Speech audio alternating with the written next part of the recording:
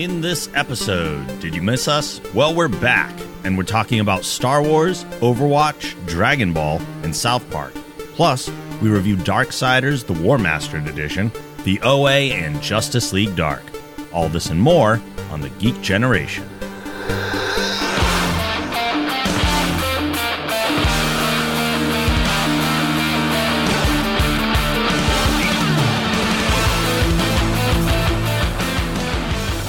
Hey now! Hey everybody, welcome to the Geek Generation Podcast. I'm your host, Rob Logan. Joined in the studio today by Paulo. We back.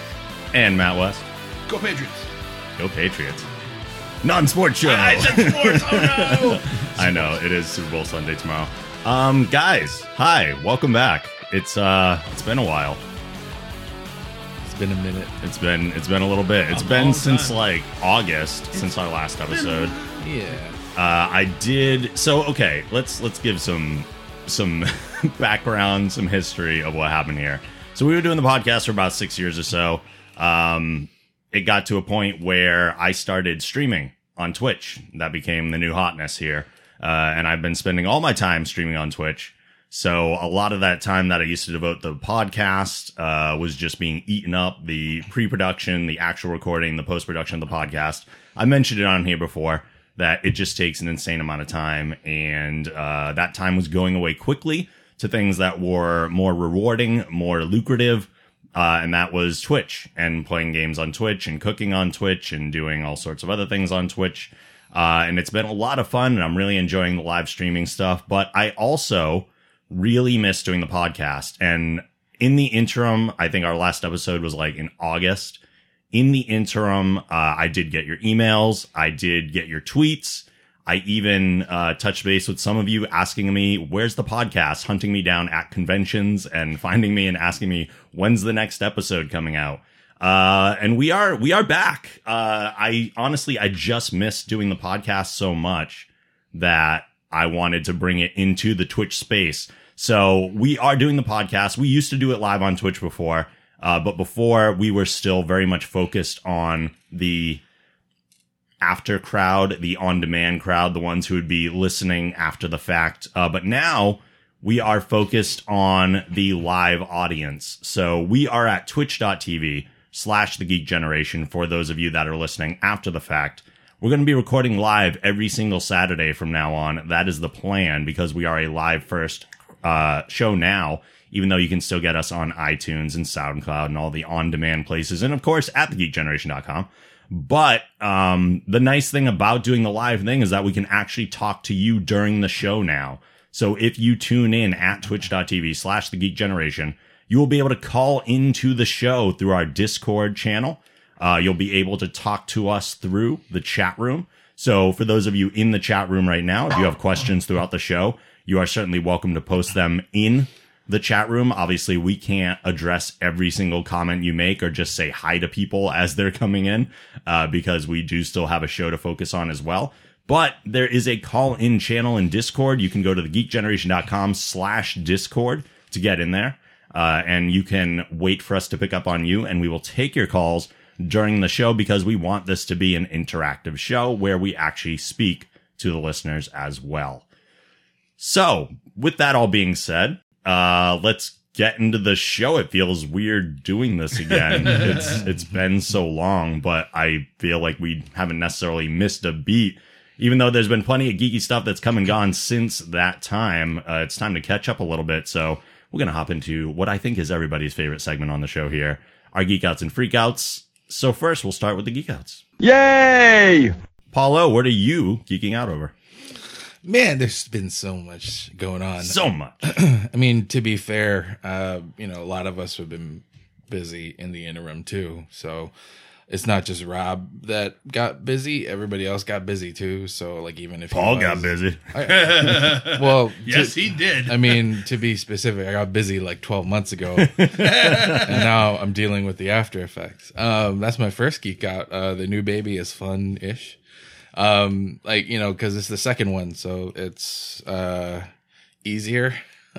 I know what to do now. I know what works and what doesn't work. You don't freak out every time the kid starts crying. No, I mean, I do. Like, it's, you still feel it and everything. Like, like you have to fix the problem somehow, but it's like less, the urgency is not as, it's not as present all the time. So it's like less stressful.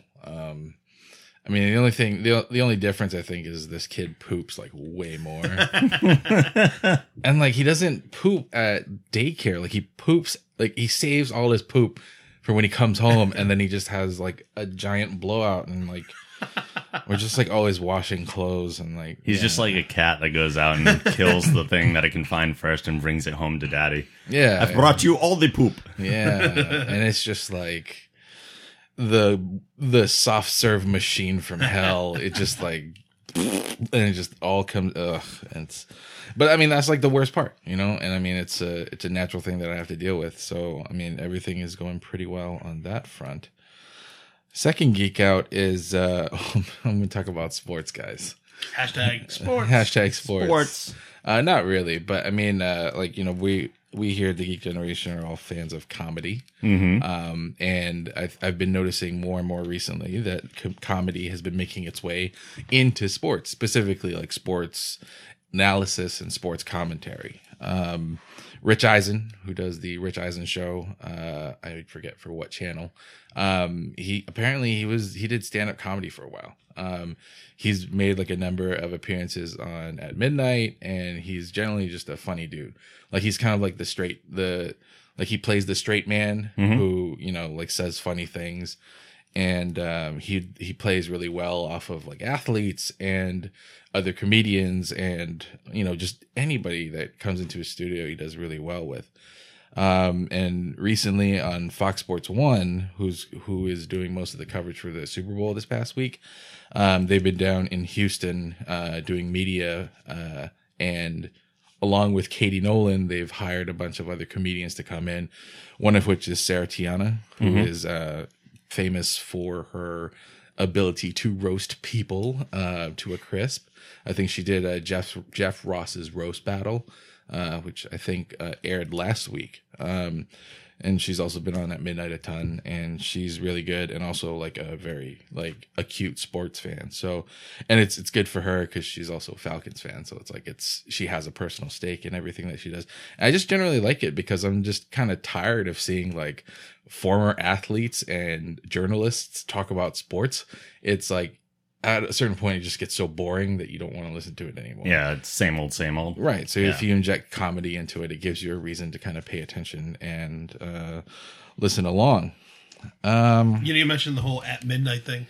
If you're a Twitter person and you have a moderate sense of humor, if you follow At Midnight and you watch when they do the hashtag wars, if you participate actively, every day you'll gain between 3 and 5 followers without fail. So if you're like, that's just... I've noticed that every time I play, I get a bunch of followers. I would follow during or play during the summer now and then, but now it's past my bedtime. It's late. Yeah, it's late at night. It's tough. Yeah. My third geek out is Titanfall 2.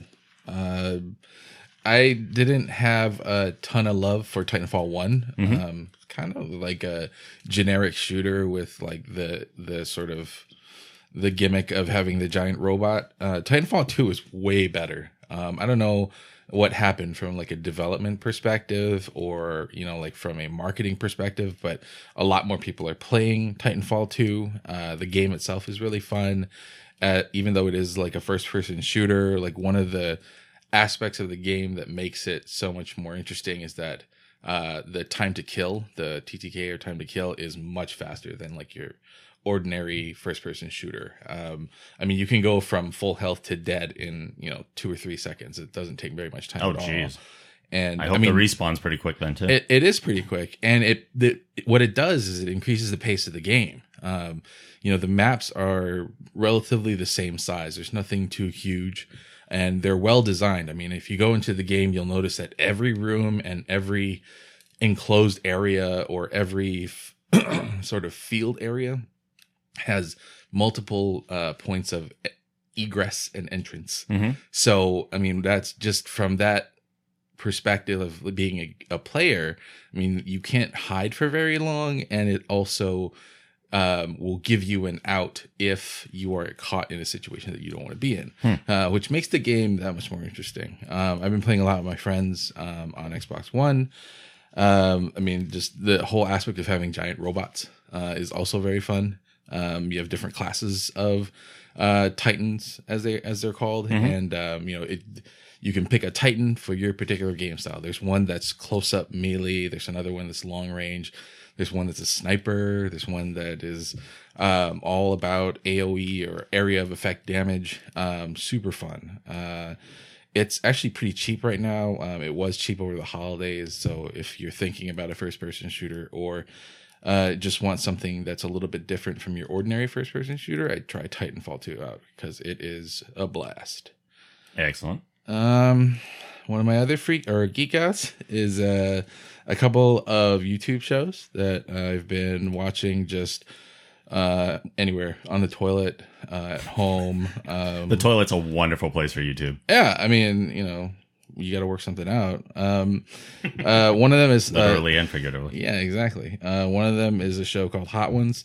It's put on by the channel First We Feast, which is associated with Complex.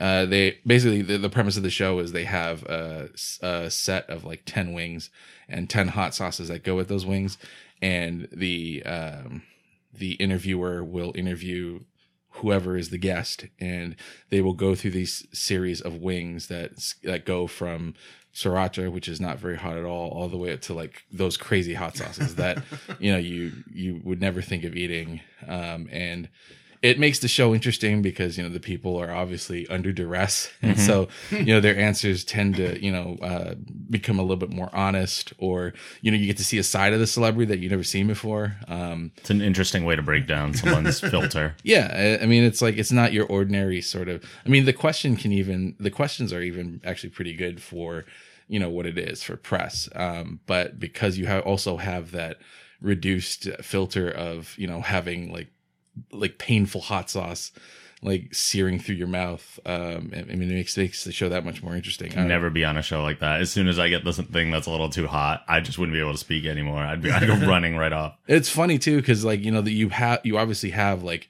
a set sort of you have to run the gamut. You go from least to hottest, but they don't tell you like, oh, you don't have to start at the least. Like you can do whatever you want. And so I've seen people do like Eddie Wong did one in season 1 where he just started at the last wing.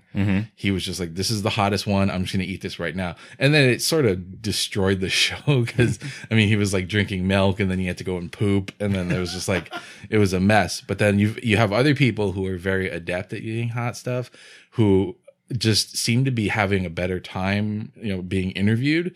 For example, Padma Lakshmi, who is one of the hosts and executive producers of Top Chef.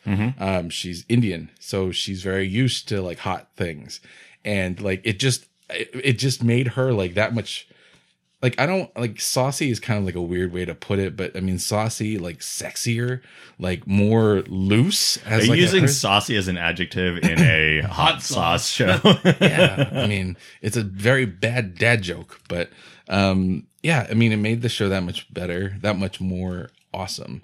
So definitely check it out. If you just Google or if you just go on YouTube and search for Hot Ones, you'll find it. I mean it's one of the more popular shows on YouTube right now. The second one is a channel called Rachel and June. They're a mixed race couple living in Japan who, I mean, basically they explore Japan. It's pretty, I mean, I get homesick sometimes or like, culture sick for, being out here and not having all that around me. So I get to watch these videos and see, basically you get to see somebody who is a foreigner learn about Japan, and also you learn some things about Japan in the process. Like, I mean, I used to spend a lot of time there, and even I'm learning things that I've never heard of or seen before. They did this one really funny video. It's like how to live in a Japanese apartment, and like they talk about how Japanese apartments are very small, and like how you have to clean the bathtub every night. And I don't know, that's not very funny to anybody else. But it's funny to me because I grew up like with that sort of dilemma, like why do I have to clean the bathtub every night? That makes no sense. Yeah. And then having my grandmother tell me like you're a fucking savage for not cleaning the bathtub every night. I don't know how you do it in America, but so yeah. And my last geek out is very short. I'm sorry for being so long. It's been a long time since we've done this show. And yet I feel like the last one should be the longest one. The last geek out is cookie dough Kit Kats. What? Cookie dough Kit Kats? Oh my God. Hype. So I was on Facebook and I was just like scrolling through my feed and I saw like, I forget what page put it up, but they were like cookie dough Kit Kats are a thing. You should go find them. And I like immediately went to Google and I was like, where do I buy? Like I literally typed it into Google. I was like, where do I buy cookie dough Kit Kats? And I like couldn't find them in the States. I mean, you can find them on Amazon and like you pay like a ridiculous markup for like a giant bag of them. But I mean, cookie dough Kit Kats are a thing, guys. And wait, they're a thing that you still have not gotten your hands on? No, I have not gotten my hands on them. Yeah.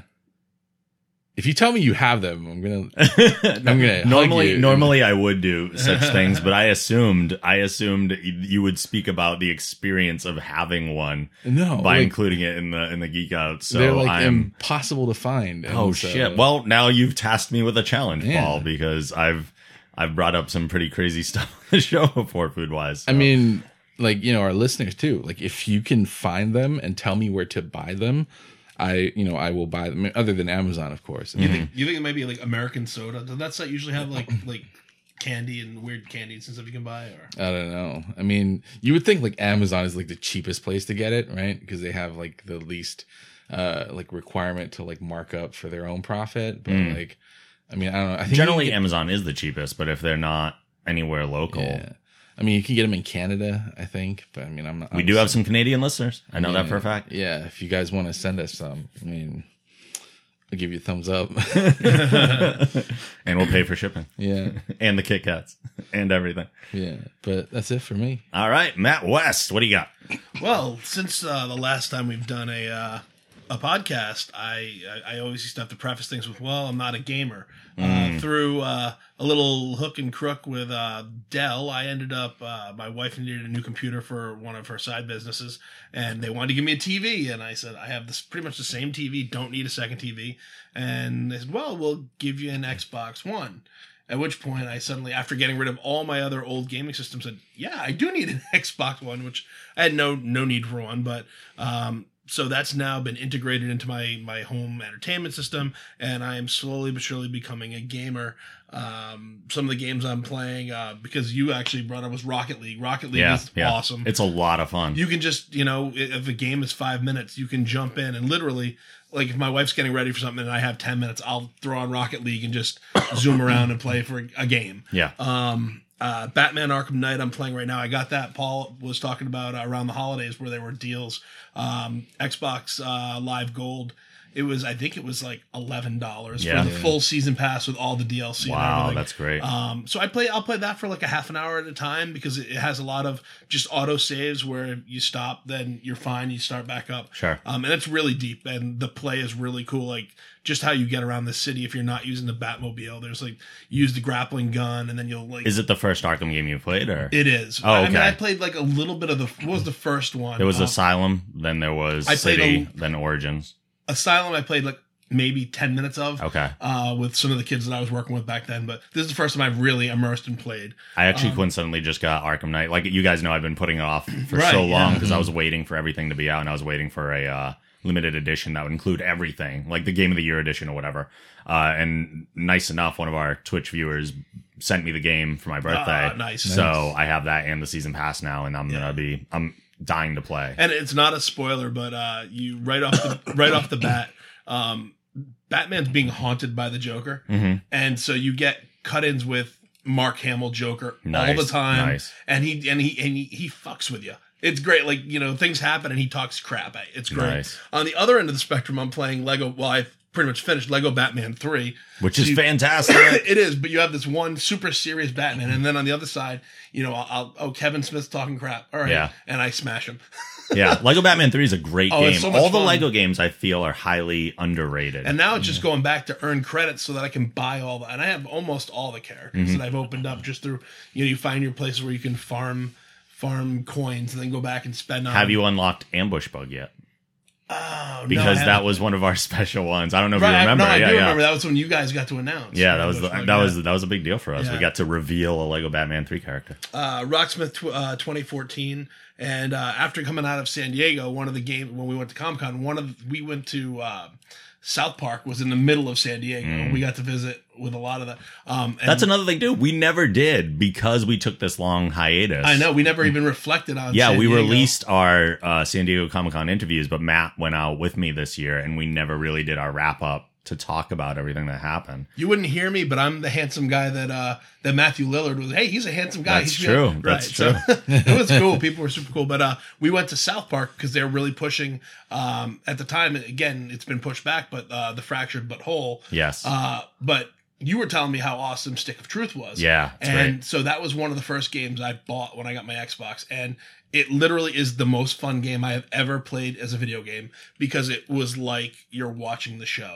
My wife would stand in the kitchen and she would be dying laughing because of the crap that was happening on the screen. And it was just It's easily the funniest game I've ever played. yeah, it for was so sure. much fun. Yeah, The biggest complaints about that game were the length. You finished, I'm sure. Yeah, Right? yeah. A lot of people complained about the length. I'm like, no, that's perfect for Yeah, me. no, it was like, great. I don't need an RPG to be like 40 hours. Give me 10. I'm fine. Yeah, totally. Just make those 10 quality. And it was. and that was totally like I was looking forward. I was still working at the time, and I was looking forward to getting home from work just to play. 'Cause I'd think about it during the oh man, maybe tonight I'll we've got the goth kids joining me. Yeah. So that was a super cool game, and I'm really and so I'm looking forward. With that said, I'm looking forward to the Fractured But Whole when it comes out. It sounds like they've changed up the system a little bit. Yeah. The but it fighting's does sound supposed to good. be a little bit more interesting because it was kind of cookie cutter RPG. It very much was. And Stick of Truth. So that looks really good. I'm looking forward to that. And then Injustice 2. I didn't play the first one, but I mean, I'm a big DC Heroes kind of guy. Sure. And it just to have a fighter game, that kind of game with those characters will be super cool. So I'm looking forward to that big time. Star Wars, since we've last done, we've had a lot of Star Wars news. One was the release of Rogue One, which I saw way too many times in the theater, which I enjoyed. I'm a Star Wars kid. I'm old enough to have seen, not the first run of Star Wars, New Hope, but, a year or two later, I was, 4 years old seeing it at the drive-in, and I've seen all the other ones in the theater multiple times. Rogue One, I was totally psyched about overall. I thought it was a great film. Really, obviously, I saw it as many times as I did.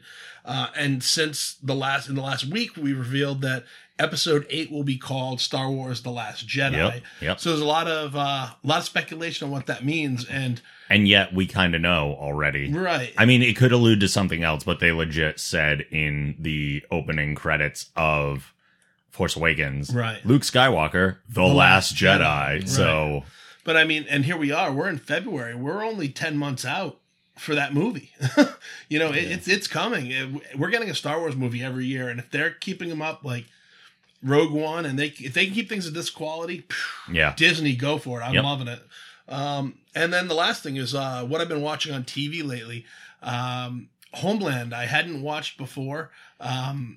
Really, I mean, I got sucked right into it. I'm to the point now where I actually upgraded my Hulu subscription so that I can each week get the Showtime episodes, so we can get the new episodes of Homeland because we're in season 6 now. But Claire Danes is amazing on that show, and they just have a great cast, and it's CIA intrigue and spy stuff, and it's it gets you thinking about even though things get they exaggerate things for TV. When you watch them, you really think about wow, what our CIA could be doing and probably is doing in many cases. On the other swing is The Goldbergs, which is a sitcom. They're in their 4th season, I believe. And as a kid of the 80s, this show, I probably am either a year or two older or a year or two younger than Adam F. Goldberg, who is the writer and who has created the show. And the show rings so true. The things they do, while again, they're over the top. I mean, what the kids' interests are and everything was like me. And like the older sister is right where my best friend's older sister was. And it's so ridiculous, but so accurate that it's a charming show. The characters are really likable.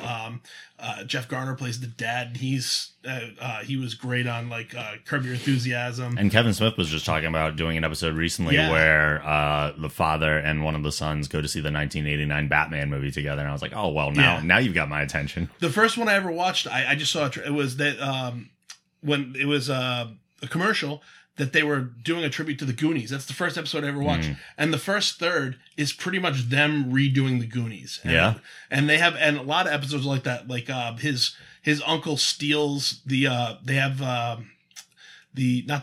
Kit at a local mall. Wow. And he steals Kit so that he can drive Kit. And of course, through something, they go to fry a turkey and the frozen turkey flies through the air and dents the hood of Kit. Now it's just ridiculous stuff, but everything is tied into one episode's called I Rode a Hoverboard. Yeah. Yeah. So it's really great, entertaining show. And I've been, that's one of those, and it's because it's a sitcom, it's like 20 minutes. So throw an episode on and, while you're getting ready to go somewhere. But it's really, I mean, one of those shows where I literally laugh out loud when I watch it. Things are that ridiculous that I find myself really laughing. Don't make me want to add more shows to my list. I can barely. My time is even less than it used to be. Fun fact about the Goldbergs: a person that we are probably all a fan of, Matt Myra, is a writer on the Goldbergs, which is how cool. Kevin Smith got involved because they were doing the Frasier podcast together for a while, and then Matt invited Kevin to come direct an episode. Yeah, so good writing all around. Hell yeah. My first geek out is a game that I'm pretty sure we've talked about before because I think you play as well, Paul, right? Mm-hmm. And that is Overwatch. Only a Shimada can make me holla. Who are you maining in Overwatch, Paul? Right now, I switched over to Diva just because the tank meta is the current meta, I think. Even after the nerf? I don't know. Like, I mean, I just played Diva because I hate Roadhog's hook. And I can't really play Winston that well. Like, I don't know how to use the jump to the best effect. So, like, Diva for me is kind of like the easiest because it's like you get like kind of like 2 lives almost, you know? Diva, for everybody that doesn't play Overwatch, Diva is a tiny Korean girl that pilots like a giant mech. And the mech has like, I mean, she used to have like a lot of armor and a lot of health, but now like the nerf kind of switched things around. And so she's not as great, but yeah, I mean, I used to play like a lot of like, I used to be that guy that played Hanzo all the time. Yeah. Just because I wanted the dragons, like you got Teki, go for fuck yourself. Like the dragons go flying through the screen. Like I was that kind of guy, and then I tried playing like other characters for a while, like what's that kid's name or that guy's name? The guy that shoots the grenades out of the gun. Soldier? Not Soldier. Not Roadhog, but it's the guy who shoots the grenades out of the gun. Yeah, the one the with the peg leg. Oh, Junkrat. Junkrat, yeah. And like I used to play Junkrat a lot because Junkrat was just like auto win. You just like stand back and kind of shoot. Yeah, you just lob shit over obstacles and whatnot. Like, you just see the thing come up every time, like. Like every time somebody dies, it's just like that will just keep going if everybody's crowded in one area. So yeah, I mean, I imagine most of our listeners are familiar with Overwatch, but if you're not, Overwatch is basically 6-on-6 multiplayer, first-person shooter, battle arena type thing. Mm-hmm. This is a game that I should not like. Yeah, like for any reason, I generally don't play multiplayer only games, and I generally don't care for FPSs. So. This had 2 strikes going in right away. I played it at PAX East briefly last year and was like, hey, that was pretty cool. And then got my hands on it during one of the demo weekends and loved it right away.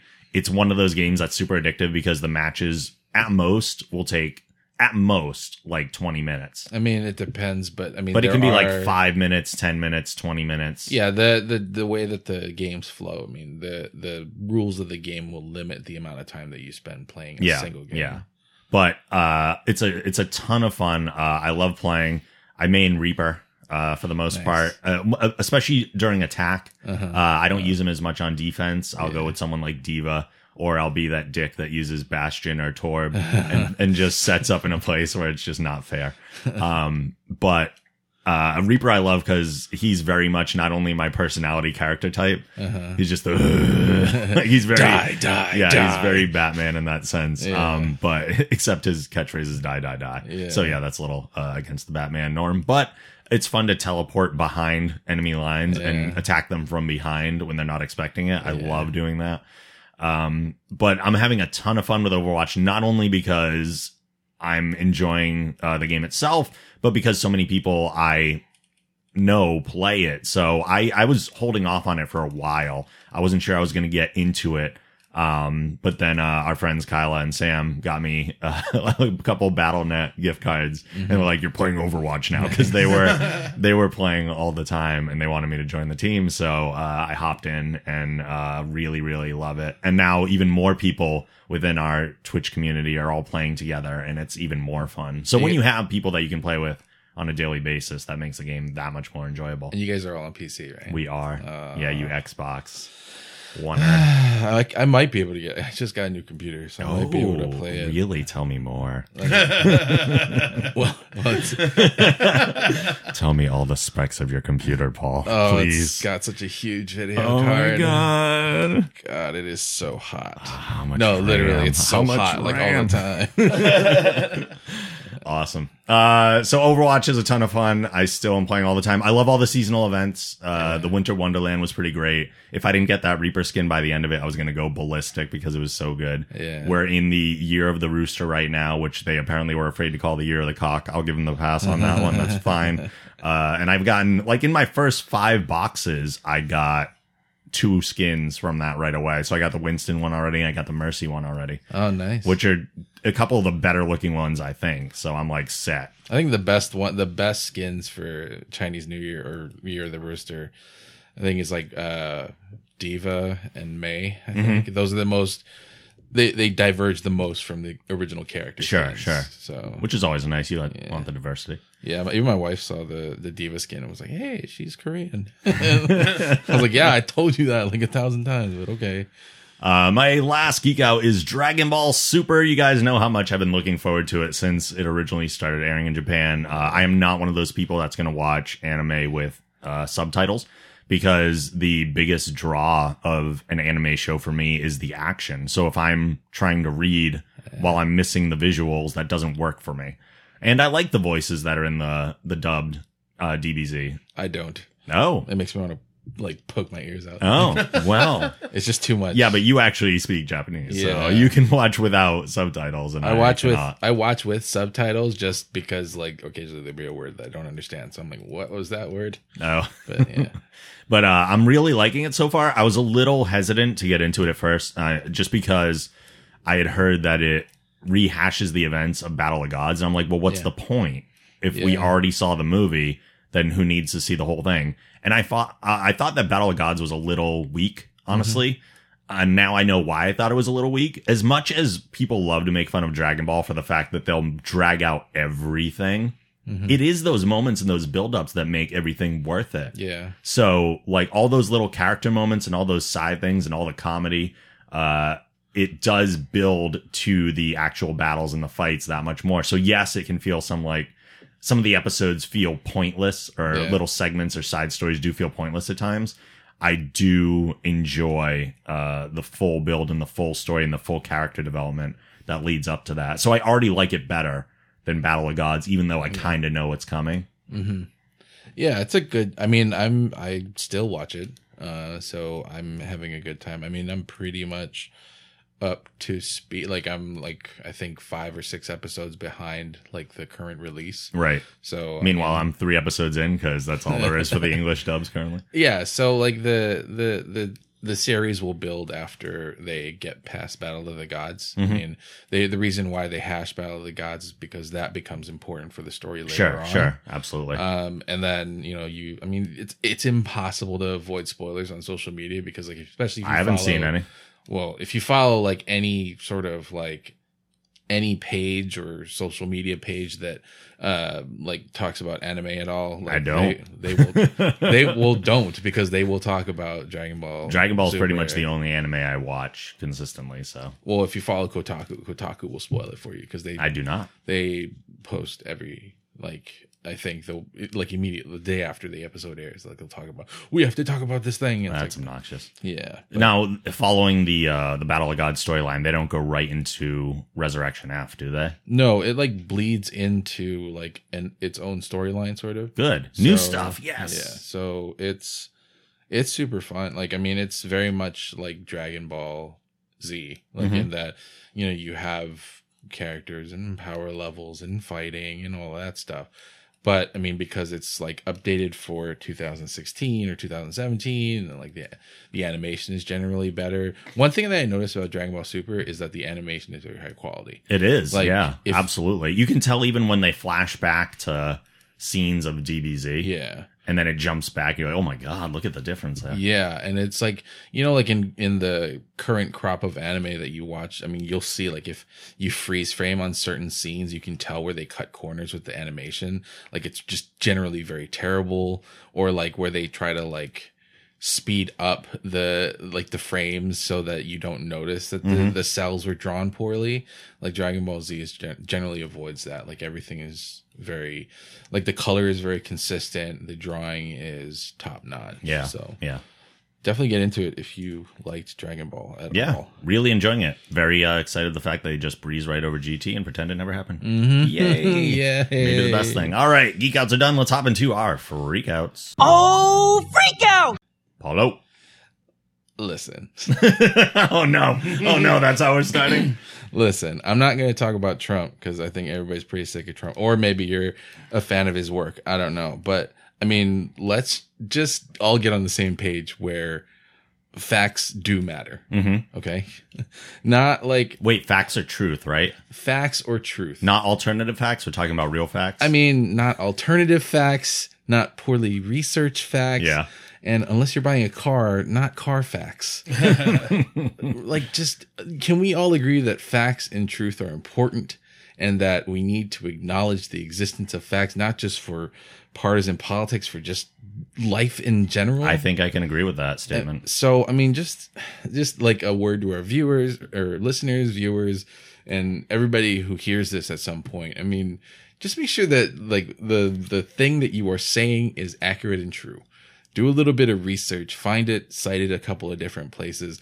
Don't be the one to jump out and be like, there's just a thing that I hate, and like not know that, you know, the thing that you hate is actually fake news. Or, ladies and gentlemen, lawyer Paul O, making sure you fact check your information. Like, it's not hard, guys. Like, and, recognize that a lot of the sources out there are not written without bias. So you need to really find like I think The Guardian is like a really good, fairly unbiased. It does lean a little bit left, but I mean, the facts they have in there are well researched, well vetted, and usually are a little, you know, you can depend on that better than some of the clickbait but the problem is so many people are reading clickbait and thinking that that's what it is, and they're basing their opinions on these far left and far right. I mean, you can debate it forever, but the real source of all facts and news are celebrity opinions on Twitter, right? I mean, that's where I go for all my information. So I mean, Matthew McConaughey thinks we should all get on page with Donald Trump. So all right, I guess.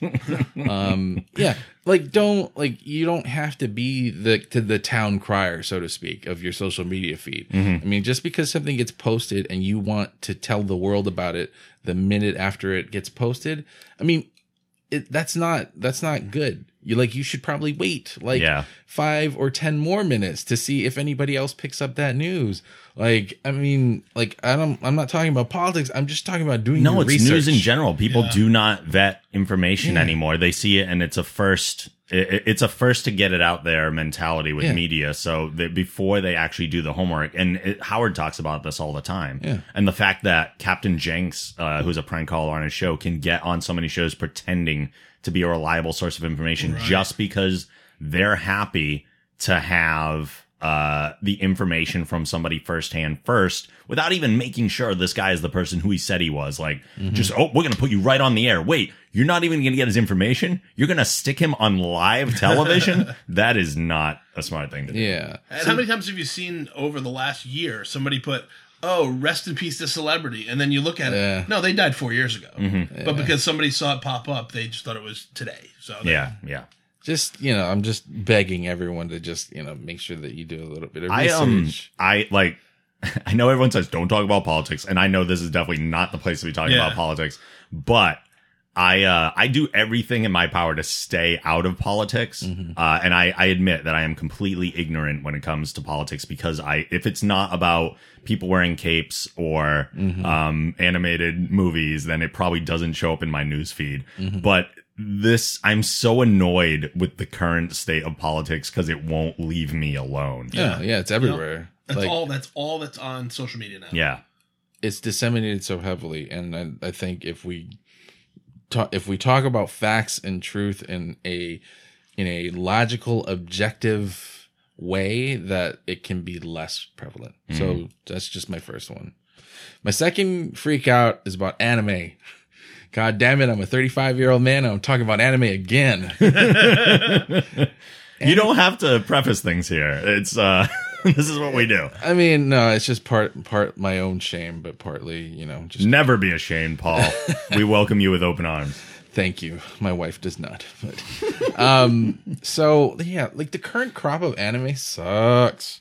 Like it's like all this like slice of life, like sort of like, like comedy, slice of life, like harem type of anime, which is harem type of anime is like one guy character. And so like it's a Sofia Coppola movie is what you're saying? I mean, worse. Like it's just not great. And there's not, I mean, like for me, like I watch anime for like sci-fi, fantasy, like fighting, violence. Like it's like an outlet for, some of those, like some of those tendencies. And like like if you listen to previous episodes where I talk about anime, I talk about anime that's like, Attack on Titan, like, like these Tokyo types of, Ghoul. Yeah. Like I remember the things you talk about. Like these, like, I've never seen them, but batshit crazy shows that are like, like it's just an escape. It's a way of escaping like the drove of like real life. And so like to see an anime mimic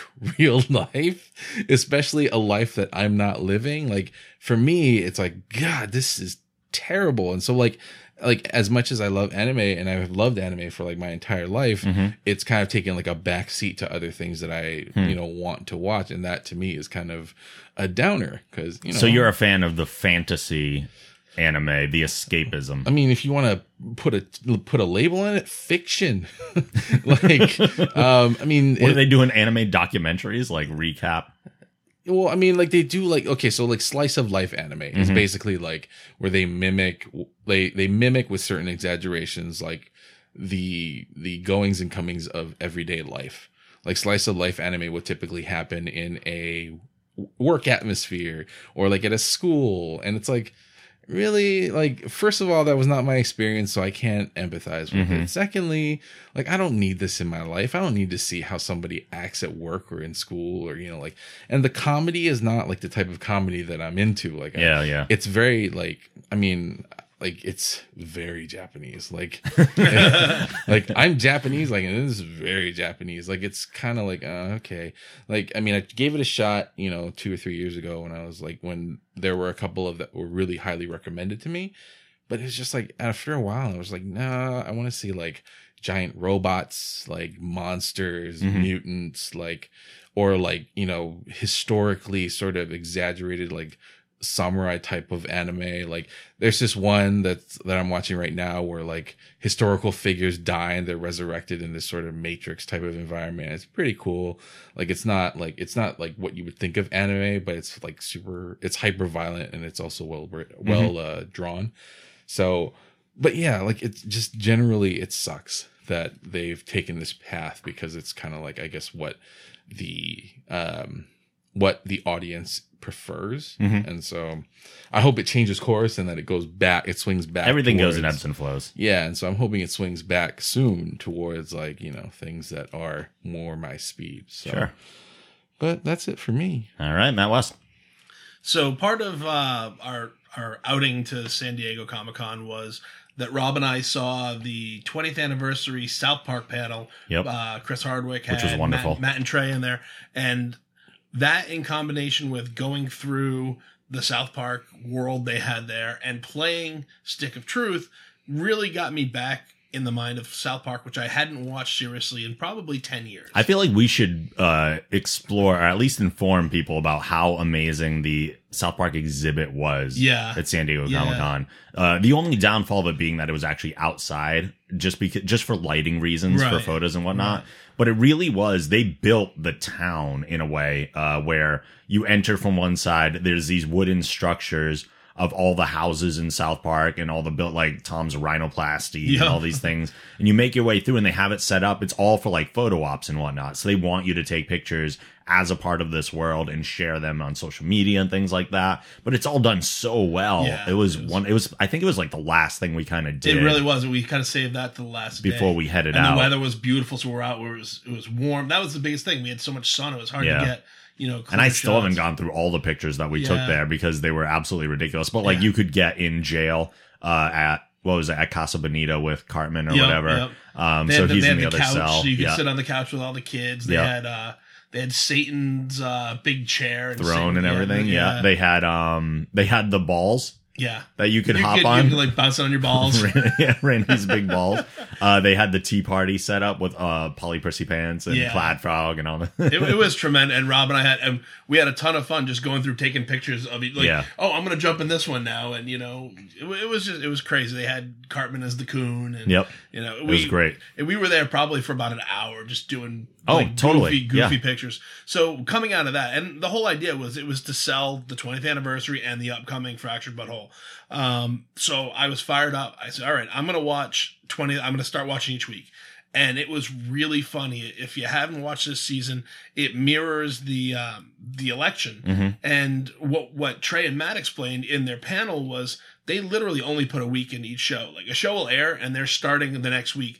And sometimes it's literally like 2 or 3 hours before air and they're just getting the tapes in, which is how they get a lot of the stuff that you see on TV getting through, because they're like, well, we're going to put it so over the top and the censors will cut this and this and we're still getting everything and they won't cut it. Because it's got to go on. Yeah. And that's also why it's so topical. If you guys haven't seen 6 Days to Air, it's I think like a 40-minute documentary on the making of one episode of South Park. And it is unbelievable. It's stressful. Yeah, it really is. But it shows like why that show is so good. And so the 20th season, so it's the candidacy of Turd Sandwich versus Giant Douche, and Giant Douche is supposed to be Trump, but it's Mr. Garrison, right? And the writing was fantastic, and they brought in this whole thing about memba berries, which were remember Chewbacca. I remember. And they were awesome and quotable, and without getting into the whole thing, they tied in like J.J. Abrams and The Force Awakens and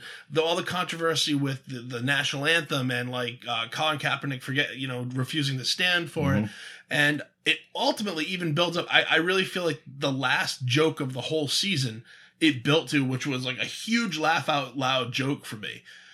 But it was 8 episodes. Yeah. And then done. And then that's the season. Yeah. And that was the only thing. It was such a good season and there was so much funny stuff and like just. And they're really usually at least 10 at this point. Yeah, but they've been more than that. I think a lot of them were full, 13 to some of them were until 20 recent years. Yeah. Recent years they kind of dropped to 10. And when my buddy Caleb said, no, it's done. I said, oh, no, they're probably taking... No, he goes, no, that's it. That was...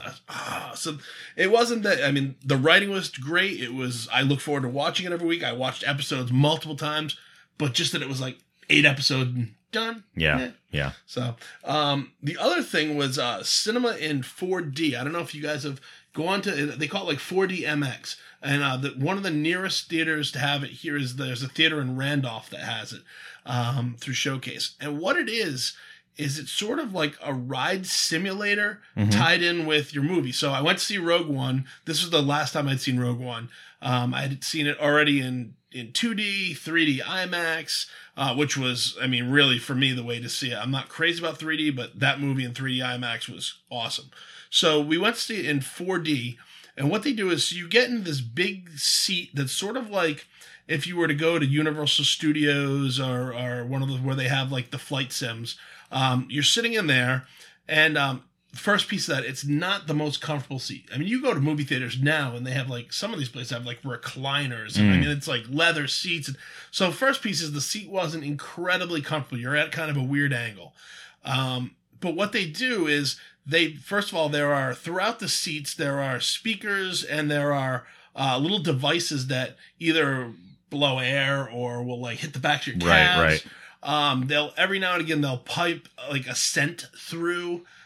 So like when one of the shore trooper ships is landing, they pipe through this smell that kind of had like an exhaust smell. Like they do some things like that. They add some like laser flashes and strobes in the building. Sometimes there'll be smoke in the room as well. And in theory, I thought it was going to be awesome. And when I went, it's funny because I went with somebody who had never seen the movie. This is my third time seeing it. It was really distracting. I felt like if I hadn't seen the movie previously, I would have really been like lost and distracted. Because there are some things, it does move along fairly quick at first. And my friend who hadn't seen it was kind of lost at times. And then he went to see it later, just straight ahead in 2D. And he said, yeah, that experience was completely distracting. So I really wanted to like it, but they charge you more. I think it was like $18 a ticket. And there's so much more production that goes into it. But it was just for and that movie, it's over 2 hours. The seats were not comfortable. And it was for, some little attraction that wasn't really all that. So it was fun to do. I don't regret doing it, but I would never do it again. Where around here do they have that? If they have, I don't think they have them at the Foxborough Cinema yet. There's one in Randolph. That's a showcase. Oh, all right. I think they have one maybe in Middletown, Rhode Island. I didn't even think they were around this area yet. Yeah, I didn't either, and I went searching for it. So that might be the closest one. I think was in Randolph, Mass. I mean, I don't discourage people from trying. Some people really might dig it, but I just thought for a movie that I like that much, for that to be the experience to take away from it, I thought I would add to it. So that's a bummer. Yeah, that sounds terrible. Like, I don't think I would ever want to do that. Like, I barely want to watch 3D. Like, oh, 3D makes me mental. But to like, is it 3D on top of all that? Yeah, it's 3D on top of that. And the one cool thing was during some of the fights, the aerial fights, like the dog fights, you do actually, and it's timed out well because I have motion sickness issues big time. With like first person shooters, forget it. And didn't tweak me at all. So I mean, and if timing is off with a screen and a chair moving, that can throw you off bad. And it didn't do that, so that was cool. But it was a whole lot of hype. We need the burp, burp, burp. Yeah, that sounds terrible. I'll just go. Burp, burp, burp, burp, burp, burp. My only freak out is Evernote. I've been using it for years and years and years. I love the program. There's kind of two big changes that they made somewhat recently. One is that they went to a pro system. Like, it was a free service for a long time, and I appreciate that. But when you give someone something for free for so long, then you say, wait, we're going to limit things, or like if you're going to create a pro system, add in new functionality, but don't take away from what you already have. So one of the things that Evernote does was they now limit you to 2 devices.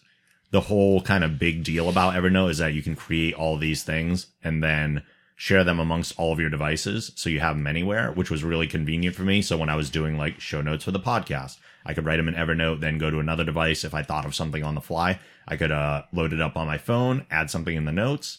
When I was writing comedy all the time, it was nice because no matter where I was, I could write new jokes right inside of there. I would use it for my recipes, my cookbook. I keep it in there, so I would find things on the internet, putting them on here, bring them either on my laptop, my tablet, or my phone, and just have it anywhere I needed it, which was nice. And now they said, well, now only 2 devices. So pick which 2 you want, but you're not going to get it everywhere anymore, which is kind of a pain in the butt, especially when you've created over the course of years a catalog of information. The other one is that I guess they've updated some privacy policies to say that they had access to all of your data. They were allowed to go look at it now, which, as someone who writes comedy and feel like that stuff is my intellectual property and I don't want people looking at it. Now, granted, I'm not saying I'm the greatest comedian in the world and everybody's going to steal my material, but I still don't want people looking at my creative stuff. That's my stuff. Yeah. So let me do it. And I know it's probably there in the event that cops are like, oh, we need to check so-and-so's account to see whatever. Mm-hmm. Yeah, but I guess it was worded in a very vague way so they could kind of do it whenever they felt like it. And that's a little disconcerting. So I'm looking for alternatives. I know there's things like Microsoft OneNote and things like that, but I need to find something that works better for me, and I need to find an easy way to get that information out of Evernote and into another system where I'm not just going to have to copy and paste everything. Yeah. Kind of a big pain in the butt. You nerd. Yeah. Don't call me names. That's my only freak out though, which isn't bad considering all the time we've had in between. I'm sure I had a longer list, but some things feel like they're just too much in the past at this point. Like I was going to complain about the Instagram timeline change and everything, which I really hate that it's non-chronological anymore. That kind of drives me crazy, but whatever. I'm over it. I'm over it, man. Not really, but I'm over it. It did get me to stop looking at Instagram as frequently because it got confused. Stories would be out of sequence. Yeah. Like I'd see the end of a story of somebody's like kind of photo story that they're putting together and I'd be like, it'd just throw it way off and I didn't like it. But anyway, we have some reviews to get into. Paulo, you had a video game that you reviewed for the site, actually. Yeah, so I reviewed Darksiders, I forgot what the edition it was called. The War Mastered Edition. The War Mastered Edition. So Darksiders came out a while ago. And so this game was remastered for Xbox One. It was developed by a studio that went bankrupt, and then THQ Nordic picked it up or bought the intellectual property and then remastered both this game and then the second game, which is Darksiders 2. It's like the Death Mastered edition. They released the definitive edition. The definitive edition. Yeah, there you go. So so Darksiders is a game about the four horsemen of the apocalypse and how they are agents of like this weird, like unearthly council, and they are meant to be like the balance between good and evil. But what ends up, like, one of the prophecies of this council is that in the event that the world is coming to an end, thanks to the fault of the angels or the demons themselves, that War, who is the central figure of Darksiders 1, would ride in and initiate the end of the world. Like he would be kind of like, he would bring the apocalypse. And so this game is about War getting tricked into coming to Earth prematurely. He's then punished by the council. His power... Wait, did you just say that War had performance issues? He does, actually. I mean, his powers are revoked by the council, and he's like essentially neutered. Just too quick. Yeah, he goes from being like a godlike figure to being just a very strong warrior. It's kind of like, I mean, yeah, he does have performance issues. Like, he's not as rock hard as maybe he should be. And this game is all about him getting that back. Yeah, throughout the game, it's a Darksiders. War got his groove back. It's just about it's about him finding the truth and slowly getting his powers back. It's a third person action type of game, which we haven't seen a lot of recently. I mean, I have no idea why. I don't know if that type of gameplay has fallen off or maybe just the IPs are not lining up. But Darksiders is like, it's intuitive, but also keeps you interested enough in terms of like gameplay and exploration. It's a sort of like, I like to call it like a limited sandbox. Like you have powers that allow you to explore the area, but you will run into invisible walls. Yeah, you're still kind of on rails in a way. Yeah, you are on rails in a way. It's not like World of Warcraft or, like an MMO where you can explore everything. It's like the path is very defined, but Very much like Arkham Asylum. Yeah, it gives you some flexibility. And like the gameplay itself, if you've ever played like Devil May Cry or any of those types of games, it's very similar. Combos are encouraged, and the like sort of resource system is based on you killing your enemies, so you absorb health, like mana, or your power gauge, and money from killing enemies. You can go and level up with the in-game vendor who just kind of appears here and there. You can level up your armor, your weapons. And one thing that I learned that from playing it through this time that I didn't know the last time is that there is an armor set that you can like discover in game, and it makes you like that like way better. Like, yeah, I found all the pieces and I was like, wow, this is amazing. I should have played the game more last time. But I would encourage people to go and get it because it is super cheap right now. Like it's like $10 or something. Oh wow, on that's the not Xbox bad at all. store. The definitive edition, the Darksiders 2. Yeah, it's hard to say. I love puns. Yeah, like the definitive edition is like $30. So if you, I would say that both are a very good investment. You can spend a lot of time playing this game. I think playtime ranges between like 20 and 30 hours overall, but with all the sort of achievements and finding the like wars, I forgot what the armor is called, but finding that bonus armor will tack on another 5 hours to your gameplay. Very much worth the money. So nice. Go and check it out. The Darksiders War Master Edition is available. I think it's definitely available on Xbox One. I'm pretty sure it's available on like PS4 too. But oh yeah, absolutely. Yeah, gotta love a good third-person hack and slash game. Oh, so much fun. Awesome. Matt West, you were watching a series on Netflix recently. Yeah, my mother-in-law was in the Netherlands for about 4.5 weeks a couple months ago, and she came back saying, you have to watch the OA. It's a Netflix original. You have to watch the OA. And I watched the first episode probably like 3 times because I was struggling to get through it, to be honest. Yeah. So then I forced myself to watch the second episode, and you sort of get a momentum by the third episode where, all right, now things are sort of adding up and you want to sort of get through and see why, because they leave things sort of vague, why things are happening. And I think it's 8 episodes, each one just about an hour. And I don't want to really give any kind of details because the ultimate payoff of the 8 episodes is what the whole show is and what it breaks down to being. And at that point, it really, I was ready for the 8 episodes for me to be like, why did I watch this? What a waste of time. And the payoff was awesome. Yeah. Like the rest of the show, it's almost like I wish the show there had been more awesome because the payoff was really good and really sort of what the OA is and what it all means. There are a couple moments that come in building to that are pretty well written. There's some interesting twists that are programmed into it.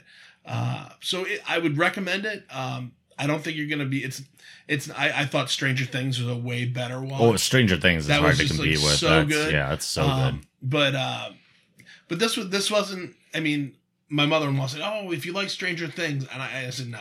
It's not the same animal. No. And you've watched a couple episodes. Yeah, I watched, on your recommendation, I watched the first 2 episodes of the OA, and I like it. It is a slow burn, that is for sure. But it's got enough. It's playing with kind of J.J. Abrams' mystery box idea. It does, yeah. Where like there is a bigger, grander mystery hanging above kind of everything that happens. And I'm not going to be satisfied until I find out what that is. And it is intriguing enough to me. Like sometimes I see shows that try to do that. Yeah. And you either don't care about the characters enough, the mystery's too predictable, or it's just straight up boring anyway. And the OA is none of those things, at least not for me so far. So I would say I'm fairly hooked within the first 2 episodes because they've given me enough carrots to say, okay, we're going to take you somewhere. You just gotta buy in now and it's going to be worth it. And I think a lot of stuff on Netflix is like that. And I'm totally okay with that. Yeah. Like the Marvel stuff is very much more like there's the overarching story and you get the action and it's boom, boom, boom. And they kind of deliver with every single episode. With Netflix, as long as they give you a big enough hook at the end of an episode and they give you enough character development to get to the end of every episode, you're willing to go there with them. I thought Sense8 was kind of the same way. Like Sense8 really picks up and pays off within the last like 3 episodes. Right. But it is a slow burn to get there. But it's all worth it because by the time you get there, you care so much about these 8 different characters, which is not easy to do. And I feel like the OA is doing that. Even if they're just making you really care about the main character. I don't necessarily care about her little group. Right. But I do care about her enough, and I'm curious enough about the mystery. And Jason Isaacs is in it. So if you tell me he's in it, I'm in awesome. Right away because that guy's amazing. It's, and the it's right on episode 7 there is a reveal that's really, it's a great reveal. And then when the payoff happens in the final episode, those 2 moments, I really don't. You might pick up in episode 7 that there's going to be a reveal. You might get that because you're intuitive to some of the, because you watch a lot of some of those. I don't think you're going to get what the payoff's going to be, and when it happens, you're going to be like, oh man, and it actually, I actually felt some emotion on it, which was pretty cool. That was, so it was a long watch to get there, but it was, once that payoff happened, I was satisfied. It was pretty cool. I had the opposite reaction. Like, I watched 5 episodes and I was like, nope, I'm done. Like, there was just way too much. Like, I felt like the show was asking me to invest way more than just about, most other shows that I've watched or am watching. Granted, I mean, I am like under time constraints a lot of the time. So, watching a show like the OA or the OA or whatever you want to call it is like not conducive to the type of schedule that I keep. Like, I can't watch the OA while my kids are awake because that's just like, Daddy, this is boring. I want to watch Jurassic Park or something, like this is stupid. And like watching it late at night, like I'm going to fall asleep because, it's like it asks too much of somebody like me who to like invest into the show. So like after 5 episodes, I was like, nah. No and with thanks. a name like the OA, I'm waiting for the Green Lantern Corps to get involved in something. I see that. But it's definitely the OA. Yeah, what it is. It is. And I felt like, it's funny you said episode 5, and I really felt like it was episode 5, episode 6, where it finally felt like the ball had gotten over the hill, and now it's rolling, and it was easier to watch those episodes. Oh no, I have to watch the next one. But up until about then, it's tough. I almost gave it up a number of times. Yeah. But I was glad I saw it through. Like, I bet if I had a little bit more patience to watch the show, like it would be better. But I mean, and maybe like me 5 years ago would enjoy this show, but me now, like current me, is like, meh. Yeah, like, you need things to pay off a lot faster. Like I need to watch something that will be more gratifying in a less amount of time. Sure. Like I've been watching a ton of fucking stand-up comedy specials on Netflix. So Well, they pay off constantly throughout. So I get that. Cool. What I watched recently, it actually just came out on disc last week, but I believe the digital comes out. It's weird how DC does their animated movies now. They release the digital copy, I think like at least a month before the disc copy actually releases, which is really strange. So you can start buying it on iTunes and everything before the physical comes out. You would think they would do it the opposite way so that the physical actually, they made the money off of that. But maybe because then they would know how much they need of it, I guess, or maybe so many people buy it that they don't need to produce as many physical copies and they save money that way. I don't know how the whole business model works, but Justice League Dark is the latest DC animated movie. The synopsis here is that when innocent civilians begin committing unthinkable crimes across Metropolis, Gotham City, and beyond, Batman must call upon mystical counterparts to eradicate this demonic threat to the planet. Enter Justice League Dark, reluctantly led by the Hellblazer himself, John Constantine. Like Batman, Constantine is a cunning, often cynical loner who is the best at his chosen profession, but quickly realizes the sinister forces plaguing the planet will require help from other supernatural alliances. Forming a new league with sorceress Zatanna, otherworldly Deadman, and Jason Blood and his alter ego, Etrigan the Demon, this team of dark arts specialists must unravel the mystery of Earth's supernatural plague and contend with the rising, powerful, villainous forces behind the siege before it's too late for all of mankind. Such epic stakes. One thing I'll say right off the bat with this movie, positively, is that it's nice to see things that are not necessarily the characters we always see all the time. Some people are complaining that apparently DC can't put out an animated movie with Batman not in it, and that's why he's a part of this. And sure, Batman might be on the cover to sell it, but he's actually a very minor part of this movie as a whole. And you know me, I'm not going to complain about something that they throw Batman in, because, I mean, I would have watched it anyway. I love all of this stuff. But this is a rated R movie as well, which seems to be becoming par for the course for these. They were PG-13 for a long time. And then all of a sudden they started going R, and I feel like the content has actually gotten somewhat better as a result, because the restraints are just off and they can do whatever they want. This movie does not waste time setting the tone and showing you how dark, I know, it's going to get, because right away we're introduced to people mowing down demons, or at least we think they're demons. There's one lady like running them down with her car. There's another guy killing all his neighbors who he thinks are demons. And then it's revealed that they're just having hallucinations, and these people are just straight up killing other human beings. That is a dark, dark place to start off a superhero animated movie. They have a woman ready to drop her baby that she thinks is a demon off the top of a building. Yeah. I mean, that's as dark as it gets. She's going to kill her baby. And this is all within like the first 10 minutes of the movie. So they go in hard right away. And just set it so like kids go home, don't watch this whatsoever. As far as other stuff in the movie, I thought the story was really strong. I held with it the whole time. I was very invested the entire time as well. I thought Deadman was somewhat unnecessary. He has kind of a major part to play towards the end. But aside from that, he's really just kind of hovering around everything. And he doesn't add a lot. He doesn't add a lot of comedy. That a character in that position ends up being the comedy relief a lot. He wasn't very strong in that sense. Anytime I've seen Deadman used well in the comic books, it's us looking through the lens of him as almost a watcher of the events of certain things. But I never found him to be that strong or interesting a character anyway. Standalone, the strengths here are definitely Constantine. Zatanna's pretty good. Not super deep, but pretty good. And getting the whole backstory of Jason Blood and Etrigan, I thought was nice to include in this as well. Cool, And this movie in general goes to a lot of places. I'm not going to spoil anything, obviously, but it does a lot of things and goes to a lot of places that I certainly did not expect it to go to. And it had some kind of bigger, long-lasting stakes in case these characters came back. They probably went in with the intention that maybe we wouldn't see them anymore because it is just a movie. But still, they made some big choices here that I wasn't really expecting. I'm starting to get used to Jason Momoa as Batman. Still not. I know it's my one complaint with like every DC animated movie now. I'm still not completely thrilled with them.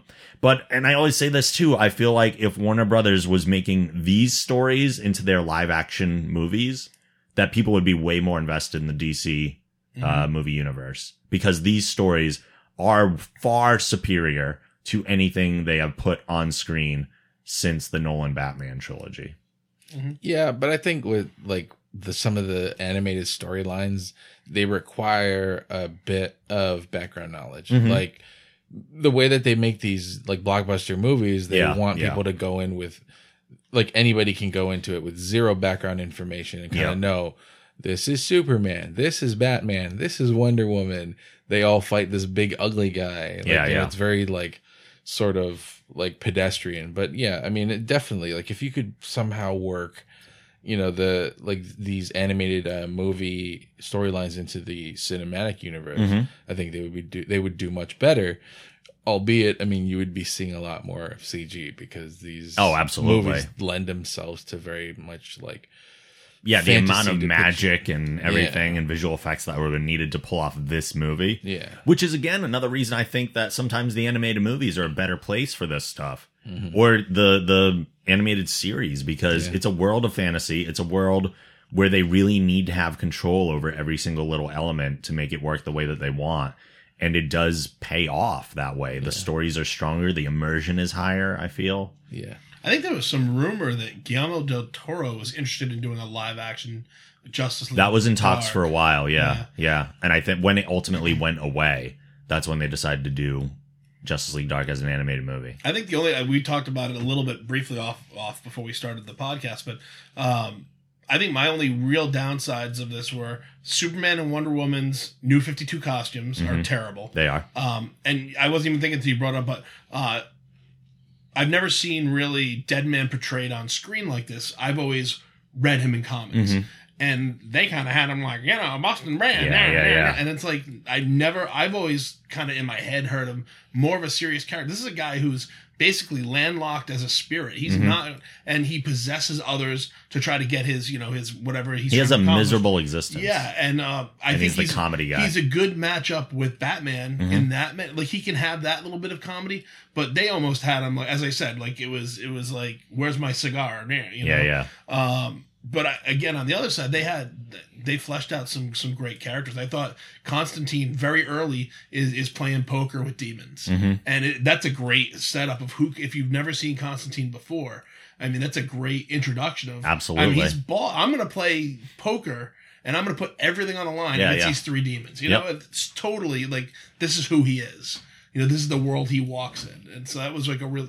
And if you don't know that character, you're going to probably watch this and then want to go watch the NBC Constantine, which is really good, and maybe even watch that. I didn't hate the Keanu Reeves. He wasn't Constantine. No, like he wasn't. Ryan is, but it's not a horrible movie. But you're going to want to know more about that character because this really does portray. It does hold faithful to him. Yeah, and it's worth saying too that Matt Ryan from the Constantine live action series does voice Constantine in this as well. So he's keeping all that experience with the character and bringing it in here as well. And if you're a DC fan, Swamp Thing. Yes, that's all you need to know. Swamp Thing. And if you're a DC fan, you're going to hear that and go, ooh, I got to check. The green. It was good. It was good. I really enjoyed it. Those are our reviews. Let's get into and wrap up this podcast with our news discussions. First story here. The end is near for the 12th Doctor, as actor Peter Capaldi has announced on BBC Radio 2 that he will take his leave from Doctor Who this Christmas. The big thing about it for me is that it'll be my last. It'll be your last? Yes. You bow out after this series? I will, yes. Oh, really? This will be the end for me. Wow, how do you feel about that? I feel sad. I love Doctor Who. It's a fantastic program to work on, and it's been a huge pleasure to work with a family. But I've always been somebody that did a lot of different things. I've never done one job for 3 years. This is the first time I've done this. And I feel it's sort of time for me to move on to different challenges. So you still have to film your regeneration? The geek is coming up now. So have you filmed your regeneration? Who do you... No, I've gone to work tonight. How can I... I'm still there. I'm still Doctor Who for a long time. This is such a big deal, Peter. How do you feel about it? God, passing it on to somebody else. I feel sad. It's sad, but rather wonderful. What a privilege to have done this. It's an extraordinary position to be in. It's, but like everything, you have to be aware of when it's time to move on. When will be the final time that we see you? I think Christmas 2017. Right, that'll be the episode. Yes. So it'll be, right, so we have a year. I'm still Doctor Who. I'm still Doctor. I've got a lot to do, and there's a lot of, we're doing epic stuff, and there's a lot of stuff to do. Capaldi's departure will match the exit of longtime showrunner and executive producer Stephen Moffat. Chris Chibnall is set to succeed him, so it would seem that a 13th Doctor will be revealed before the year's end. Series 10 of Doctor Who is set to premiere on April 15th. I think this is, they're saying that they're looking to maybe give a clean slate to the new showrunner. Which I like. I think that, unfortunately, as much as Peter Capaldi at times had some really great moments, I don't remember the episode. He had one episode where he ultimately breaks through to find Gallifrey. And it's like this, it's kind of like a Groundhog Day. I don't know. Yeah, it's an amazing episode. It's one of the best episodes of the new run of Doctor Who overall. Like, I put it right up there with like Blink. But he didn't have that many highs. No. And unfortunately, they had gone from David Tennant, who was the first Doctor to bring in the fangirl, which was a huge force of fans. Then with Matt Smith, who really mainstreamed the show, and he was brilliant as a Doctor. Capaldi was equally brilliant as more of an old school Doctor Who. The problem is that it didn't keep that momentum. One, with the fandom. I mean, they're still doing great ratings, right? But it's not what it was. And the writing didn't have the highs. I don't think it's on Capaldi. I think they struggled with his character and developing what he would be as a Doctor in the beginning. I agree. At first, he wasn't even that likable. But they did flesh him out to a point where he felt like a very strong Doctor. But the stories have not supported him whatsoever. It's been highs and lows, hits and misses. There's been a lot more misses than hits, unfortunately. Yeah. And I feel, and I said this, I think, before when they announced the new companion, I wasn't necessarily thrilled because she just came off as super obnoxious. Like, I'm not very excited to see the next series. And I said this as well, too, when Capaldi was first announced as the next Doctor. I really wish these announcements were not out there. Right. I don't want to know that there's going to be regeneration to the Christmas special. No, I know it's hard to keep secrets in this kind of media landscape, but if you can pull it off, and people have, to see a Doctor exit and have that surprise during the episode would be epic. We don't get that anymore. Like, they'll announce the next Doctor too by the time that happens, which is a bummer. Right. I would rather see it happen. People want the ratings knowing that it's happening instead of people getting rewarded for loyally being there every time. And I think one of the things, even though we knew David Tennant's regeneration was happening, they gave so many teases for it so that when it finally happens and it looks like he's going to make it through, you know, you think, oh no, I'm going to be okay. But then he gives that whole line, I don't want to go. And I was in tears. And absolutely. So, and I didn't have that. I mean, I really grew to like Matt Smith as the Doctor. And when he went, it was, even then, it wasn't a big deal that he went. No. You knew it was coming. Oh, it's a shame he's going to be gone. It was still sad because we weren't going to see him as the Doctor anymore. And when you're invested in the story, sure, the emotions are still there, but it wasn't like when Tennant left at all. And even Matt Smith leaving wasn't as emotional as when Karen Gillan left. You know, when her character, I mean, that was when her and Rory died. That was awful. Yeah. You know, so. And you knew they were going to go too. You even knew that was their last episode. Right. But it was just, and they even had a happy ending. Yeah. But it was still sad. It's sad, but it's arguably because we don't get those characters anymore. Exactly. Yeah. According to Variety, Warner Brothers Pictures has hired Joby Harold to do a page 1 rewrite on the Flash movie script. While the film was previously scheduled for a 2018 release, it's been on hold since losing director Rick Famuyiwa. I'm working on that one. And now the studio has decided to take it in a different direction. This is only the latest of problems for the Flash movie, as 3 directors have already come onto the project since its inception, all leaving shortly after. Guys, this movie is fucked. Yeah. Well, it was bad as soon as you tried. I mean, I get they're going to say it's a multiverse type thing, but we've got a Flash. Yeah. And a highly popular Flash. People, I mean, he's the highest rated show on the CW. Yeah. And Grant Gustin is the Flash. Like him or hate him, most people like him. People don't want Ezra Miller, and that's and I've seen stuff that he was excellent in. Yeah. You know? Now I'm aware of who he is as an actor. I don't even, if he was gonna be the only Flash, I don't even hate the idea of him being the Flash. I kind of do, but he's not my Flash. Yeah. But he's not my. Grant Gustin is my Flash. Yeah, I'm sold. Yeah, I don't need another Flash. I'm invested in one. I've been invested in one for years. Yeah. And don't give me some armored up Power Ranger in a universe that I already don't care much for. And then they're going through directors like crazy. They're starting the script over. This movie is fucked. I don't, there's no way. No way. Yeah, if Wonder Woman isn't good, then I'm done with DC. Yeah. I mean, I have hope, though. It's terrible. I'm stupid, but I have hope for Wonder Woman. I know I'm going to kick myself after, but I see it and it's going to be good. I don't have the hope. I don't have it anymore. Oh, man. She was one of the only bright spots of Superman, Batman. Yeah, because she's barely in it.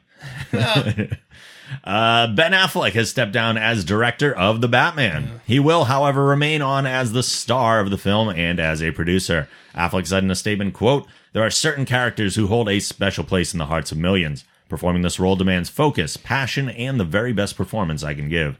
It has become clear that I cannot do both jobs to the level they require. Together with the studio, I have decided to find a partner and a director who will collaborate with me on this massive film. I am still in this, and we are making it, but we are currently looking for a director. I remain extremely committed to this project and look forward to bringing this to life for fans around the world." I'm not a huge fan of this news. It's kind of a bummer. I love Affleck as a director, maybe more so than I like him as an actor. So him stepping down, I understand that doing both roles is very taxing, for sure. I can't blame him for doing so. But it was kind of one of the big redeeming things about the movie for me, is that he was going to be directing it. Oscar-winning director. Yeah. Coming in and The fact that he'll still have a lot of creative control, though, as a producer, gives me, again, like you said, hope in a universe that is nearly hopeless anyway. Am I the only one that wants to see like a towny Batman? Martha. Martha. Your mother's name is Martha, too. He's no longer in Gotham City. He's in Southie. Listen, kid. We've got to kill the Joker. The Joker. I got a plan, and it's wicked pisser. Martha. I would watch that sketch for sure. As long as it didn't run over like 2.5 minutes. Yeah. Fox is moving ahead with its planned live-action X-Men series. Unlike the upcoming FX show Legion, this X-Men series is expected to tie into the big screen films, with four-time franchise director Bryan Singer set as executive producer and as the director of the pilot episode. The series will focus on two ordinary parents who discover their children possess mutant powers. Forced to go on the run from a hostile government, the family joins up with an underground network of mutants and must fight to survive. I like how Bryan Singer is taking a break from X-Men movies to make an X-Men TV show. Right? It's like, come on, dude. Find a few more plates to juggle. Did you guys both see X-Men Apocalypse? I did. And thoughts on it? Like, it's okay. It was like, I was hoping to be like wowed. Yeah. Like when I came out of Days of Future Past, I thought that was pretty solid. It was great.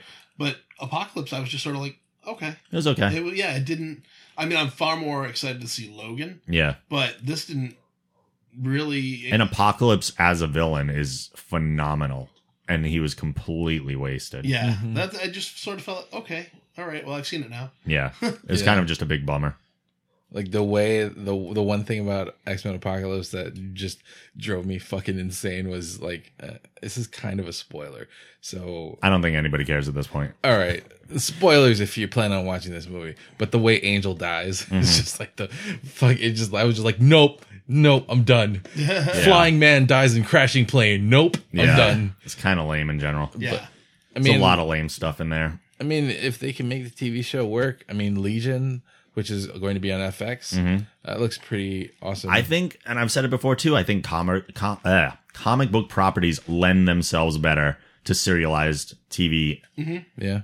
You can tell bigger stories in the long run. That's why the Marvel series are so strong.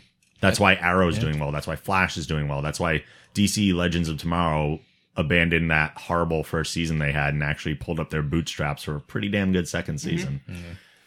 I mean, like, if they could just maybe focus on other characters and not, like, the core X-Men team, that would be better. Because, I mean, you look at Legion, and you only know who Legion is if you read comics. Right. So, like, to that, I mean, that in and of itself has its own inherent mystery. Like, who is Legion?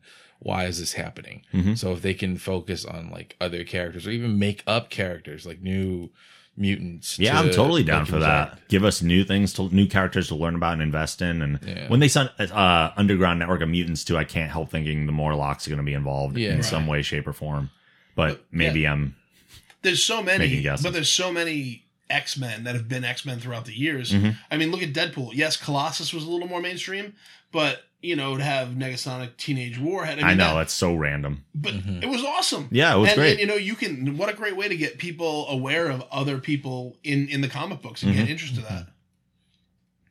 Marvel Entertainment has officially announced a brand new video game starring Earth's mightiest heroes, which is set to come from publisher Square Enix and developers Crystal Dynamics and Eidos Montreal. Crystal Dynamics is most notable for their work with the recent Tomb Raider franchise, while Eidos Montreal worked with them on Tomb Raider, in addition to their own work on Deus Ex Human Revolution and Thief. The Avengers project is being designed for gamers worldwide and will be packed with all the characters, environments, and iconic moments that have thrilled longtime fans of the franchise. Featuring a completely original story, it will introduce a universe gamers can play in for years to come. More details on the Avengers project and other games will be announced in 2018. What about an early announcement here? Square Enix is making an Avengers game. All right. And it kind of sounds like it could be like an MMO type. I mean, if they want to stretch this game out for multiple years. I mean, you have so many different options. I mean, it might not be an MMO, and I'm perfectly fine with that because it's Square Enix. So I have high hopes. If it's like the current Final Fantasy game where, you play as one person and you have a team of other people and it has like RPG elements in it, I'm fine with that. I mean, I'm just excited to see like a good Avengers game because all of them to date have been kind of terrible. Let's hope it's good. Yeah. Let's hope. I mean, seeing it coming from a good studio is already a huge positive. But I'm fingers crossed. Marvel is putting the hype on it too. They made the announcement last week on like, I think it was like Friday or whatever. But like each day leading up, they're like, we got big news later this week. Yeah. In a couple days, tomorrow at 12 o'clock EST, we're going to make the announcement. And then it was like, we've come. So they teased it on their social media for a week before so they really were putting the hype on it. Yeah. Deadline is reporting that James Cameron and Deadpool director Tim Miller are teaming up for a new Terminator movie. Cameron, who will regain the Terminator rights in 2019, is reportedly godfathering the new film. While it's unknown whether the new movie will be a reboot or continuation of Cameron's first two films in the franchise, the plan is for Miller to direct, as Cameron will be busy directing the 1,000 Avatar sequels. I watched Genesis. That's all I'm saying. Yeah, Genesis was not strong. And it looks like the plan might be, although they just said that we're not sure what it is, Cameron only did the first two movies, Terminator and Terminator 2 Judgment Day. Yeah. So he might just disregard everything else that came after that and pick up from there, which is fine. Honestly, I don't care about new Terminator movies. I really don't. I think if they can build a bigger universe and not be so focused on Arnold. As much as I fucking love Arnold Schwarzenegger, like, just make a different movie. Like, focus on another character, There's plenty. Period of time. I don't know. Maybe go into the future. I don't know. Like, you just do something else. Like, don't make it like about John Connor and sending the Terminator back and then trying to add another layer to the already complicated time travel story. Yeah, because their time travel logic is way out the friggin' window at this point. Yeah, like there's been countless YouTube videos about how Genesis makes no fucking sense. Yeah. And I didn't need a YouTube video to tell me that. But No, I saw the trailer. I didn't even need to see the movie to tell me that. What is going on? Yep. The only upside with Rise of the Machines you'll hear about is that's where Chris Hardwick puts out. That's where I'm fat Chris Hardwick. Right. Before he got himself back. His brother Peter Hardwick. Peter Hardwick, yeah. Lastly, another familiar face is heading to the CW's Supergirl, as Lois and Clark's Terry Hatcher will play a recurring villainous role in the latter half of the second season. Hatcher's co-star Dean Cain has already appeared on the show multiple times as one of Kara's adoptive parents. Yeah, I'm down for that. Yeah. Terry Hatcher. Not only is Terry Hatcher great, but anytime they're showing love to previous Superfam, that's awesome. I love it when they do that stuff. They were, Rob and I were sitting on the press level of San Diego when they were getting ready to do, we weren't in the press room, but they were all heading by. And wow, talk about just like people who are striking in real life. Oh, the Supergirl cast? Yeah. Yeah, I mean, David Harewood is like, he looks like so imposing. Yep. And like, the entire cast walked by us and I almost passed out. Yeah, and like Supergirl and her sister are both like, I mean, her sister in real life is like Kyler Lee was just like one of the most beautiful women I've ever seen in person. Ridiculous. But, have you? I don't know if have you seen that they're doing a musical crossover between, I hate that idea. Yeah, Flash and Supergirl because there's so many like Glee alums and awful. I so don't care about musical episodes of superhero shows. And the villain's gonna be the music of course, because they have to justify it somehow. That's the one like about Flash. Yeah, it sounds like the worst idea I've heard all year, aside from more DC movies. That wraps it up, guys, for our big return episode. I'm super pumped. This was just like really was like getting back on a bicycle and just doing it again. I hope that the audience will be there as we put it out. I know it's been a few months since we have released an episode. If you guys show the interest, we'll continue to do these. As long as you make it worth our time, we'll make it worth yours. That is the guarantee that we can give you. So final thoughts or something you'd like to plug as we get out of here, Paulo? Nothing to plug. I thought about you this, always love this part of the show, I can tell. Like, I was thinking about it on the way in, and I just literally, I mean, hug your kids, I guess. Okay. Right on. Look, it's not a requirement to go push all these other projects. It's just the opportunity. Hug your kids. That's Hug all your I kids, ask. guys. Matt West. My band's website, longshotvoodoo.com. Follow me on Twitter at MaddDogMattStorm. And if you're on the Xbox Live Network, you can game with me, although I don't really play a lot of those games yet. But Dr. Matt Dog, DAWG73, if you want to hook up that way and play some Rocket League. Yeah, Rocket League. To see everything else we do, head on over to thegeekgeneration.com. If you use iTunes, please rate the show and write a review. We always appreciate those. You can watch live podcasts, cooking, and gaming at twitch.tv/thegeekgeneration. Like us at facebook.com/thegeekgeneration and follow at Geek Generation on Twitter. You can follow me on Twitter and Instagram at The Night Angel. Support the show by going to thegeekgeneration.com/support. You can send emails to podcast@thegeekgeneration.com. And as always, the show theme is provided by Machine Supremacy. A link to their site can also be found on our site.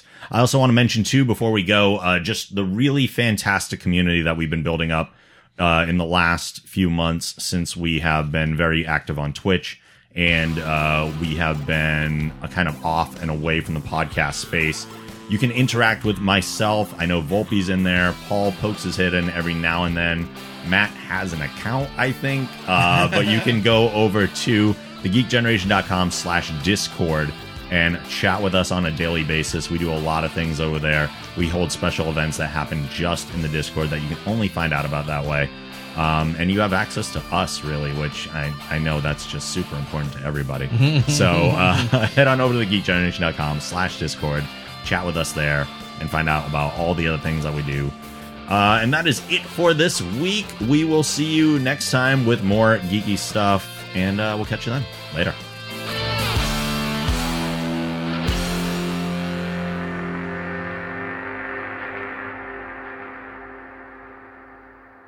Make it so.